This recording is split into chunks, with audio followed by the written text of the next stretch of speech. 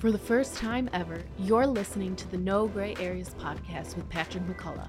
Our first guest is no other than Joseph N. Gagliano himself, author and creator of No Gray Areas. They kick off the conversation by discussing what No Gray Areas is about and why it was written. Let's jump in. So, Joe, here we are, episode 1 of No Gray Areas. It's pretty exciting. But one of the things that's exciting is actually we have some great things coming down the pipeline, don't we? So tell us about some of those. You know, we have some things that have happened that have just been really, really cool. We partnered up, the No Gray Areas platform, partnered up with an organization called Ambassadors of Compassion. Great organization. Yeah, and they're an organization that has curriculum approved for kids in schools, high schools and colleges, and really working with kids in terms of the pressures that kids face in today's society. There's a lot of them, isn't there? It's staggering. You look at this COVID nonsense, you look at suicide rates, you look at depression, you look at, bullying, all this stuff that these kids are facing. So this program, this curriculum, is really geared towards them. We partnered up using my crazy story, and we're in the process of making a feature film. Yeah. So, out of your book, right? So out of the book. No Gray Areas. Yeah, out of the book. And we brought on a film writer, a screenwriter called Lewis Colick, who's just really revered in Hollywood. He's had several hits. And he's taken the story and done a masterful job with it. So we're looking at starting filming first quarter next year. We did a Netflix documentary that's going to drop October with Netflix. We filmed that right before COVID happened, and it got pushed back a few quarters because of COVID. So that's all in the works. Yeah. And we got some really cool stuff and using the story for a greater purpose. Mm-hmm. I was on a couple of those phone calls with the scriptwriter, and he's doing a marvelous job. Like, I can't wait to see this movie. It's going to be amazing. But the book, now, you wrote that from an interesting location. Most people who have written books didn't write it from the location you wrote it from. Where'd you write this book from? Man, I had some time on my hands, Pat, and I literally typed the book out on a antiquated typewriter with no correction tape inside of a federal prison. And I never had visions of publishing it. I never had visions of doing anything with it. I mean, I always had a vision that, hey, my silly story can be used for a better purpose, a greater purpose. It could help kids. It could maybe give people a roadmap, but I never really knew how to put that whole thing together, right? Mm-hmm. So when I started typing, I went to the law library 4 or 5 hours a day when I was in prison, and it was a good use of the downtime because you can really get yourself in trouble with certain people and certain things and certain free times in prison. So I sat there, I just spent 4 or 5 hours a day in the law library and typed out each paragraph and had the guts of the story and chronologically went through my whole life and did it for the purpose of wanting to give my story to my 4 kids on paper. I was thoroughly convinced when I turned myself into prison that I was going to get shanked or something was going to happen to me while I was in there. I've seen the movies. Yeah. Something was going to happen, and I wasn't going to come home and hear my kids were going to think, my dad was a felon. He died in prison. Man, I didn't want that narrative going on in my life. So I wanted to type out the story and it was cleansing in a weird way because I was able to go all the way through my childhood, all the way to what landed me in prison and really isolate the choices that were made along the way and the consequences of those choices. And I didn't plan the book at first to be a book about a cautionary tale, consequences of choices. It just morphed into that. And that's what's so cool about it right now. And that's what people that have read it and reviewed it and the comments, that's what I keep going back to. That's so exciting. Yeah. So it sounds like you sat down to write this book to give your kids a real story, a true story, what happened, because you've been in the news a lot over the years, Right. and you wanted to tell them this is what really happened, but Right. it morphed into you sharing your experiences really as a warning to younger people or anybody that our choices make a difference. Choices make massive differences. And, I like to say that if you stray a little bit off center, if you compromise your integrity early on in life, and you embrace a gray area, no matter how small it is, it could be one granular grain of sand, for God's sakes, and you start drifting off center, and you feel it's okay. Because if you're playing in the gray areas, hey, nobody's getting hurt. I didn't lie to anyone. I didn't cheat to anyone. I just fudged the truth a little bit, right? But you become okay. It becomes the norm for you. And then as years keep going, you keep progressing further and further and further off center. So before you know it, you're living so far out in la la land and you're just, everything you're doing is in the gray area. So, and then there's the consequences that follow it. Yeah. Because sooner or later, those choices are going to catch up to you. Someone's going to uncover the truth. Someone's going to see behind the curtain what's really going on. And that's when your life kind of implodes. And that's what happened to me. So you got to this point, which we're going to get to that part of your story in a moment, but you got to this point where you almost stepped back going, how did I get here?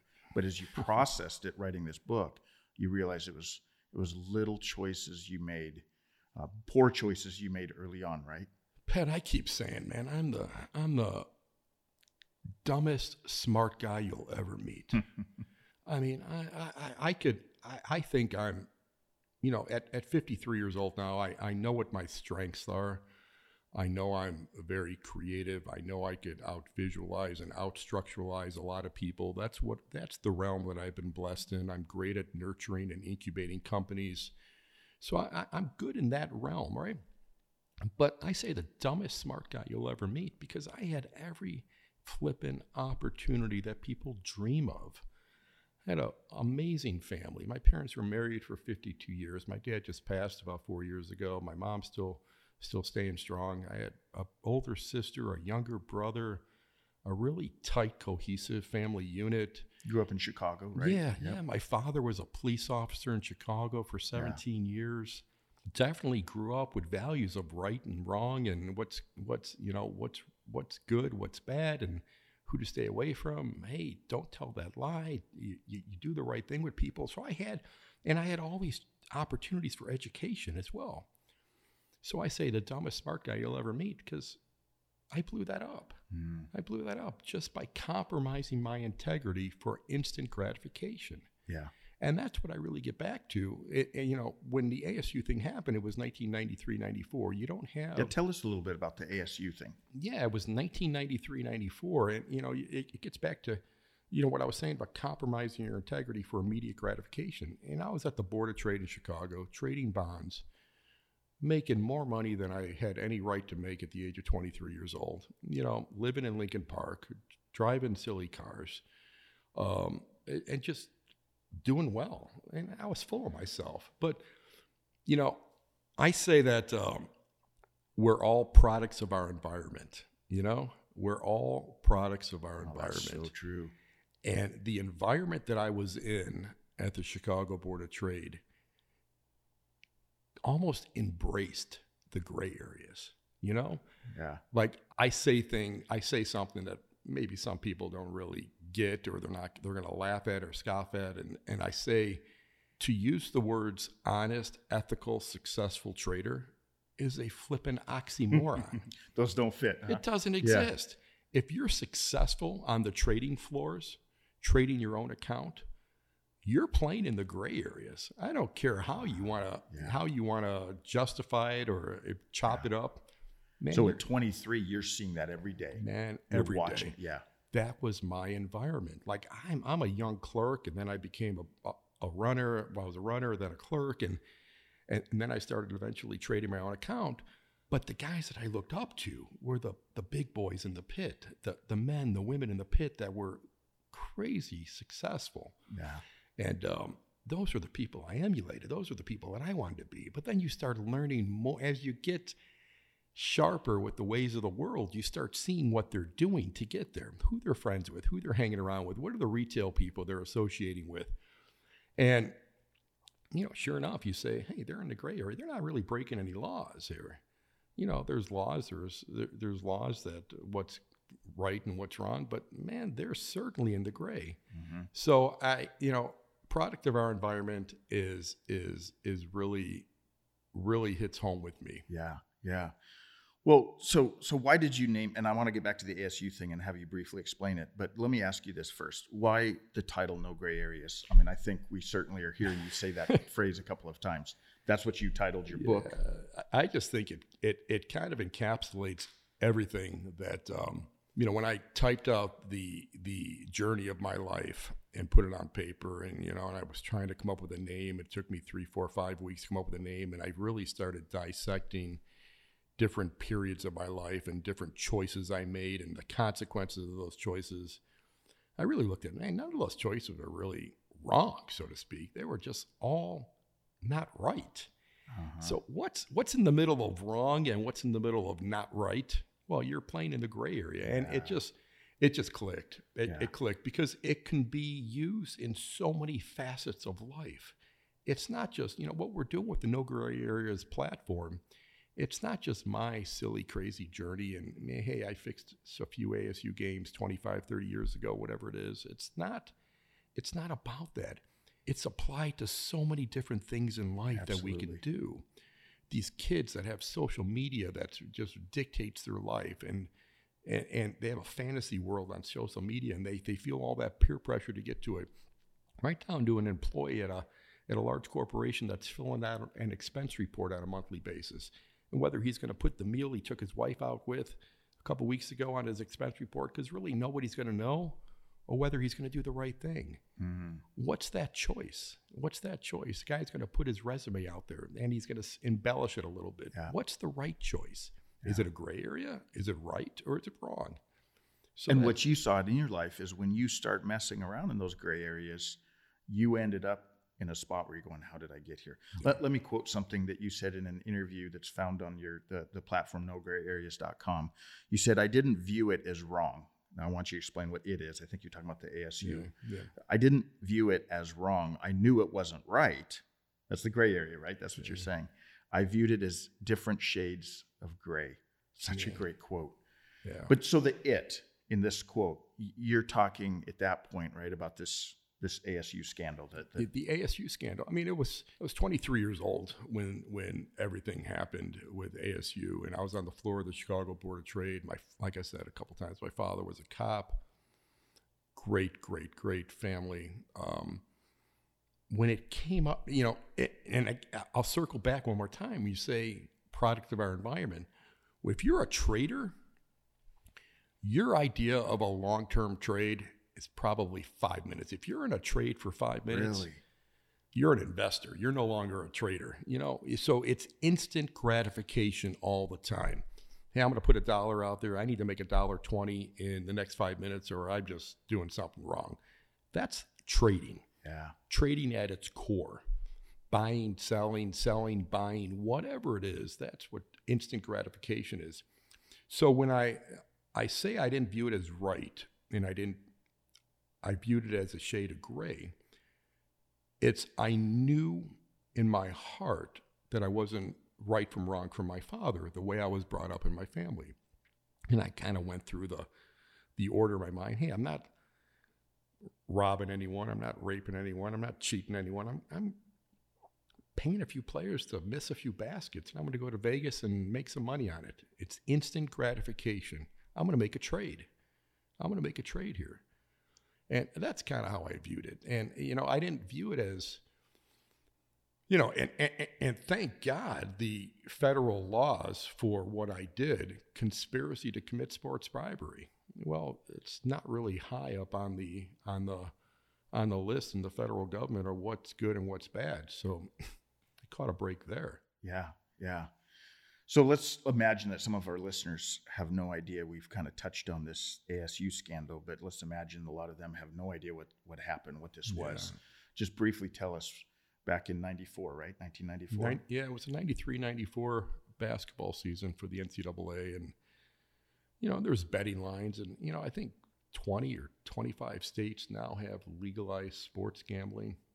But its technology has really taken over that space. I mean, you can make a line in Europe, and a nanosecond later, that same line is posted in Las Vegas. And so if I went to Las Vegas and bet $100,000 on a game, that line in Europe is going to move a nanosecond later. I mean, technology today. But it wasn't like that in 93, 94. Back 25, 30 years ago, in 93, 94, technology wasn't what it is today. You had bookmakers operating on campuses and all over the place that were working off of betting lines in a newspaper. And then they knew their customers too. So you had these kids at ASU that maybe were from New York or from Chicago or from Philadelphia. So they loved the Giants, they loved the Bears, they loved the Eagles. And these bookmakers all knew it. So if a betting line was supposed to be 3 on the Giants, they would trump up that line to 6 because they knew that these kids were going to bet with their hearts and not with their minds. Mm-hmm. And so, there wasn't the technology back then. And so it was easy. And then you look at the events with the ASU team itself. You get a absolute stud of a basketball player by the name of Headache Smith. Like they were expecting him to go in the top 10 or something. Yeah, he was slated for the first round of the NBA draft. Yeah. Led the NCAA at that point in minutes played per game, defensive player of the year in the Pac-10. It was the Pac-10 back then, not the Pac-12. Defensive player of the year, free throw percentage leader, 3-point field goal leader. I mean, and he dictated the team. Yeah. The guy played every minute of every game just about. And he was the pulse of that team. And the ball went where Headache wanted it to go. So you get a kid like that who came from a good background, but yet he's a starving college student. And now we can have a whole nother lengthy conversation about, hey, Joe, but they're paying college students now. You think, it's that old cliche, how much is enough? And the answer is just a little bit more. Mm-hmm. So paying college students now doesn't mean anything. Yeah. But you look at back then when college kids and college athletes would stay in college for 4 years. They weren't one and done like there are now. One and done now, they're playing for their NBA career. They're playing for their slot inside the draft. Back then, they were loyal to their team. They were at least a 3-year player on the team, maybe if not 4. But he's probably eating ramen noodles in his dorm room as well, right? Starving. Yep. Personified a starving college student. Yeah. But yet the universities were making a ton of money. But that's a whole other conversation. We don't have to get into all that stuff, but a starving college student. Yeah. And so there's an opportunity there. He's trying to make a few extra bucks on campus. He gets into a college bookmaker betting $50, $100 on a football game here and there, on an occasional basketball game, not on himself. He never played that game. Betting on Sega video games. Sega was really popular back then, right? And he gets into this bookmaker on campus for $20, $25,000. He's got no way to pay him. He's just a broke college kid, right? Yeah. So the bookmaker happened to live next door to my brother. My brother was going to ASU, and thought of a way to forgive his debt for having him pay it off on the court. And so he called me. And I'll never forget this, Pat. I mean, I'm at home. I'm living in Chicago, in the suburbs of Chicago. It's a weekend. It was January, early January. Which means it's cold. Yeah, man, it was cold. And it was snowing outside. And I'm looking out the window. I'm on like the 14th floor in this really nice suburb. And there's a fresh blanket of snow outside. And my phone rings. I had this white portable battery phone, right? I had a home line. Yeah. And it was this kid, Benny Silman. And he calls me. And he's the bookie. Yeah, and I had built up a relationship with him. He was taking some bets from me, and he always did the right thing with me. Mm-hmm. And he said, and I'm just making small talk with him. And I'm multitasking. I'm doing other things. And I really wasn't paying attention. He said, Joe, I got a fix. I said, yeah, okay. And I kept talking. He said, no, Joe, I got a fix. And finally, he knew I didn't catch on to what he was saying, right? And he spells it out. And Pat, here I am 25, 30 years later. I can't do the math. But I remember that sound in my mind like it was yesterday. Wow. He spells out Fix. I said, really?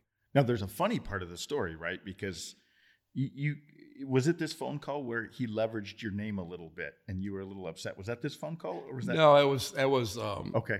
It was a call or two after that. Okay. Where we came up with this brainstorm that he was going to tell Headache, the basketball player, that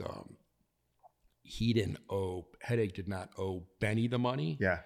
He owed some organized crime guy in Chicago the money. And your name fits, Joe Gagliano, right? That sounds like organized crime. Yeah, they were profiling me for sure. But you weren't. We'll make that very clear. You weren't. It was just this idea that you were going to leverage. Yeah. So then you put yourself in the shoes of a 20-year-old kid in college that's a basketball stud,